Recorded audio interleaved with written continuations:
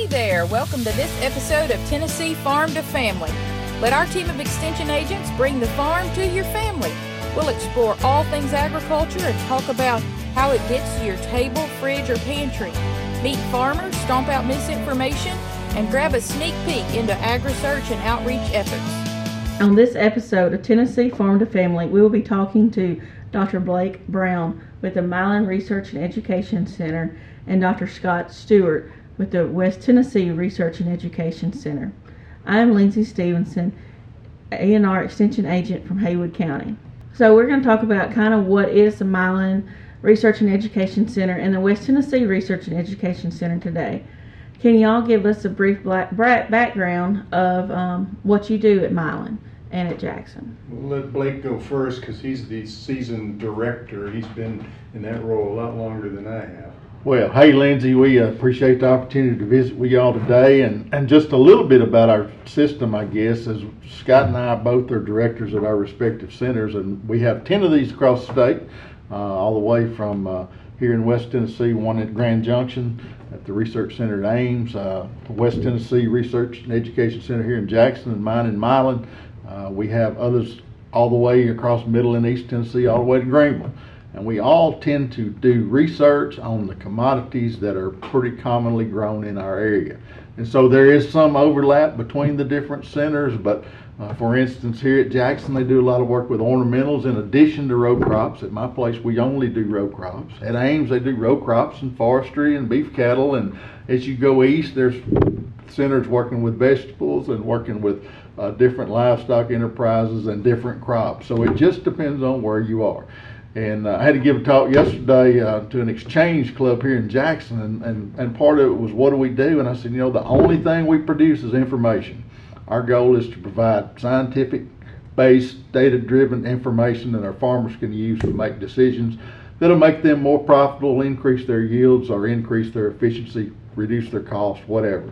And so that's kind of what we do, and it's very varied depending on the different stations. And we have about 25, we call them principal investigators, or PIs, PhD level scientists from both extension and research doing work at our center at Milan. And it's a big, broad, wide area of research, and we do lots of stuff primarily related to row crops. Scott, I'll let you fill in the gaps with your experience. Yeah, and I'm pretty new as being a director, but I've been here dang near 20 years, and Blake's right, we have a lot of overlap. A lot of the PIs that work here also work in Milan in very similar studies. We're a little bit unique in that we have a number of scientists that are stationed here in Jackson and do, like myself and my old job, do a lot of work at Milan and at some of the other centers as well. And Blake mentioned it, it's pretty varied.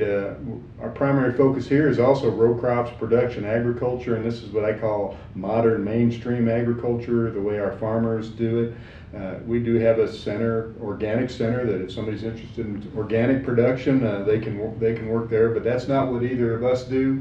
We do a lot of variety testing, soil fertility work, entomology, insect control, pest control like weeds, plant pathogens. Blake mentioned we are the site here in Jackson of one of the 3 UT Garden sites. The other one's in Crossville and then in Knoxville. So we do have an ornamentals research program, and probably it's not a secret, but we're ag research centers. But a lot of our role, I would say, is very extension oriented. We do a lot of outreach in the communities in the surrounding areas. We both spend a lot of time with groups that come in from sometimes other countries and want to learn about our agriculture, our ornamentals. I've had a number of groups already from local schools, technical colleges and things like that, and sometimes younger kids as well that tour the centers. And of course, we both have a lot of field days and outreach programs, and almost everybody's familiar with the Milan No-Till Field Day, and I'll let Blake talk about that. We have our own set of field days here. We do summer celebrations, which is an ornament celebration, which is primarily ornamental related, but we have cotton tours and weed tours, and we tailor those programs to our clientele that are most interested. So the weed tour, for example, would tailor to some growers, but a lot of agricultural retailers and distributors agricultural extension agents, so they're pretty targeted. Our summer celebration program is not very targeted. It's everybody. Anybody who wants to come from Jackson is welcome to come. Everybody's got ornamentals. There's a lot of just general public interest in ornamentals, so we get huge crowds for that. I want Blake to talk about Milan No-Till Field Day, because that's a program that's been going on for a lot of years and also brings in a pretty large crowd. Well, Will, I'm going to back up just a second and touch on one thing you mentioned was our name. We were set up years ago. We were Experiment Station, Milan Experiment Station, the West Tennessee Experiment Station. And a number of years ago, we changed our name from Experiment Station, which supposedly had a negative connotation, to Ag Research and Education Centers. And I think that's a real deal, because a big part of what we do is working with Extension, working with our clientele to not only generate this information, but get it out to the people that need it. Back on the No-Till Field Day, that was one started in 1981. So, golly, that's been going on for 40 years, thereabout. So, as a means to teach people how to do this crazy new concept that's been worked on called no-till, where we would plant a seed into the soil directly into the residue from the previous crop without tilling. Why do we do that? Because we were washing away. Our soils in West Tennessee are very erosive, and we were losing on average 30 to 40 tons of topsoil per acre per year on our sloping land. The first director at the Milan Experiment Station at the time, a fellow named Tom McCutcheon, he got this idea we had to do something different, and so he kind of led the team of people that developed no-till, got it going to the point where in last year in 2020 about 80% of our acres in the state were no-tilled. Another 15% were farmed using some form of conservation tillage, and so less than 5% of our acres are still farmed the old-fashioned way, where we would plow and disc and work the ground up. And so we've been doing that field day continuously from 81 to 2002. At that point, we went every other year. And then, of course, last year we had to go virtual because of the COVID issue. And we typically have visitors from 2 or 3 foreign countries and 18 or 20 states. And last year, I think we hit 38 states and 36 countries, or vice versa. We had a lot of folks because we did do it virtually. But our goal is still the same, to get their information to the people that need it. I say our goal now is not to convince people to no-till, because we're already doing it, but how do they implement all these new technologies in agriculture into a no-till system? So that's kind of our focus on the field day, and just one of the many things we do throughout the year. As far as public access, are the centers open to the public year-round or certain days, or can they just stop in anytime they'd like? Absolutely. I mean, we're there, obviously we're there to support our research faculty is our main goal. I think for many problems, people need to contact their local extension agents, and if they don't know who those people are in the county, there's one in every county, and they do a great job of answering all kinds of questions, but we are available as well. The gates are not wide open 24 hours a day for obvious reasons. We have some security issues with research, so we have to limit access to certain parts of the station. Part of ours is open. We do have the Ag Museum in Milan that was established from some of Mr. McCutcheon's collections that he made when he was the director there many years ago. It's open Monday through Friday, 8 to 4, and can be opened by special appointments at other times. But invite people to come to there. There's lots of things to see, and we accommodate tours for various groups all the time, and I know y'all do down here as well. So. Yeah, it's very similar in Jackson. Our gardens are open not 24/7, but from daylight to dark. And if you're not crossing a fence, you're not going to get in any trouble generally. But it's pretty obvious where our gardens are, because it's the first thing you see when you pull in the station. We generally discourage people just from wandering around back in the plot areas, because we do have equipment, heavy equipment sometimes running. We're spraying pesticides. There's some research that's confidential research, so we don't want people just wandering around our plot areas. But we do tours all the time. Somebody comes in and just generally interested, we'll visit with them. I just a couple weeks ago just had some gentleman that was down for a concert actually at the Perkins Center, and he was from a farmer from Ohio. And he was just curious in the center and what we do out here, and I drove him around and we talked a little bit. A nice fella. So yeah, we definitely encourage public access, as long as it's respectful. You would not believe the number of people that come to our center and take prom photos and wedding photos and sometimes marginally inappropriate photos.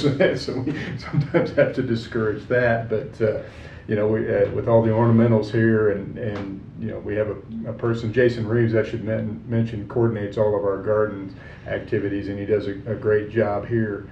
And we have great landscaping, and so one of the advantages, one of the things I like about our center in particular, is that we are right on the edge of a pretty big community in Jackson, so it gives us access to that urban clientele that otherwise wouldn't potentially be exposed to agriculture. In fact, one of the things we've done for years as part of that summer celebration ornamentals program, and Dr. Brown's been involved in it, we'll do wagon tours of the entire center, and we'll talk to them about the center, but also about agriculture, and it kind of gives us an opportunity to reach the non-agricultural community and talk to them about the issues that they hear about all the time, pesticides and GMO crops and things like that, and give them a little more balanced, less Facebooky approach to getting their information, from people that work with those technologies. So I really have always enjoyed that part of the tour myself. Scott, you might just tell us a little bit, compare our stations here a little bit. Stations, that's the whole word, but I've got about 630 acres tillable at Milan. I have a relatively small crew. We don't have any scientists located at my center. They either come from here at Jackson or they come from Knoxville. But as opposed to your station that has a lot of people, and you might want to just fill in the difference on that if you got those numbers handy. Yeah, well, and I know pretty much by heart, but Blake's station's bigger than mine. We have roughly about 260 tillable acres. We have a lot of forested area, and we have landscaping and ornamentals area that takes up that, and buildings, of course, that take up the rest of that. We have roughly 10 scientists located here that are faculty. We also have currently 2, but we'll have 3 USDA people that work on the site. We have a pretty big office complex here that also houses the Institute of Public Safety, and I kind of call those folks the extension outreach for city planners and county coordinators. They provide a lot of technical support for those kind of people. So I'm learning more and more about them all the time. And so it's quite a bit different in a lot of ways. One of the advantages of having Milan right up the road, speaking from past experience in my previous job, is it's not only a different environment, but there's a little more area to work with. Sometimes you can do larger plot work. It's just a different environment. And Dr. Brown already mentioned we like to do our research kind of in the areas. These centers are in areas that target the commodities that are grown there. West Tennessee, obviously, there's cotton, corn, soybean, and wheat are the big commodities, so that's where we spend most of our effort. But not every area of West Tennessee is alike, so you can get replication not only in Jackson, but potentially here, and if you really want to, you can go sometimes to some of the other centers and work there. And pretty much all of us, all the faculty here that have worked in, without exception, they've all worked in Milan. A lot of them work in Ames. I've had plots all the way over in East Tennessee because it's just a different environment. Okay, what are some things that make this system with the research and education centers unique to other organizations or universities? I'll just make a quick comment. I'm been involved with a group called the Research Center Administrators Society, and Scott is getting involved, and this is people that do what we do all over the country. And part of that group is we travel around and visit each other's centers in different states. In fact, we're going to Idaho here in about a month. But in doing that, we've had opportunity to visit lots of different experiment stations and research centers in a lot of different states. And although our system is not perfect, I will put our system up against anybody's in the country. We have been supported well. Not that we don't have needs, because we do, but by and large we have been able to do the job we've been asked to do. We've been able to get the enough funding to keep the equipment up, to keep the grounds up, and so we've been pretty lucky. It's been a good place to work. And this facility down here has always been, you got this great office complex and lots of labs and things like greenhouses that we don't have at my place, but we work together and along with the other centers across the state. So What's unique? I mean, I think the unique thing is that we all have a little different environment. At my place, we have kind of 3 different environments you can work in. You can work in your typical West Tennessee upland hills that are dry land, we call them, or we also have 3 irrigation systems. You can work under the irrigation system on the hills, or we have some creek bottom soils that are representative of West Tennessee, rivers and creeks that run all through West Tennessee that are good, productive, flat, level pieces of ground, but they are subject to flooding sometimes, and that's one thing I always tell our people. But different environments, totally different responses. The bottoms are going to be great during a dry year. The hills may be better, they're not going to flood, but just a different environment, and it's representative of some of our soils across the region. So I don't know, follow up with that. Well, I used to work at a research station in Mississippi. So the concept of having research stations in different parts of the states is not that unique. It's really kind of consistent with the land grant mission, because that's how a lot of these stations came to be. They were literally granted land through some legislation to promote education, and a lot of the land grant colleges were, I kind of affectionately call them the poor man or working man's college. They weren't for necessarily doctors and lawyers. They were for agricultural, mechanical people to develop those really applied technologies. And of course they've broadened and expanded, and we have people that work very closely with the dirt, and some people that don't spend much time outside their lab working on high level basic research. But I do think one of the nice things that's unique to the South and definitely to Tennessee that goes along with these ag research centers is we have a very strong extension program that helps deliver that message. That's not true in a lot of other states. You lose a lot of that extension outreach component as you go to some of the Midwest and Western states for financial reasons. And we've been very fortunate in Tennessee. We've maintained a very strong extension program that delivers the mission of ag research. And in fact, almost without exception, the faculty located here have research and extension responsibilities. So the same people that are doing the research are educating the county agents and the growers directly with the impacts of their programs.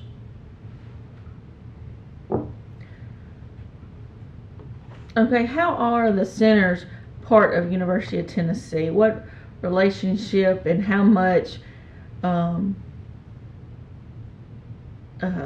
is UT representative here on the centers? You want to handle that? Well, that we're part of the Institute of Agriculture, which is a separate institute that's part of UT. And within the institute, there are 4 divisions. There is the UT Vet School. There is the Herbert College of Agricultural Sciences and Natural Resources. I think I got that right. Which is the teaching arm. There is UT Extension, which is the extension program that we all know about, and then there's UT Ag Research.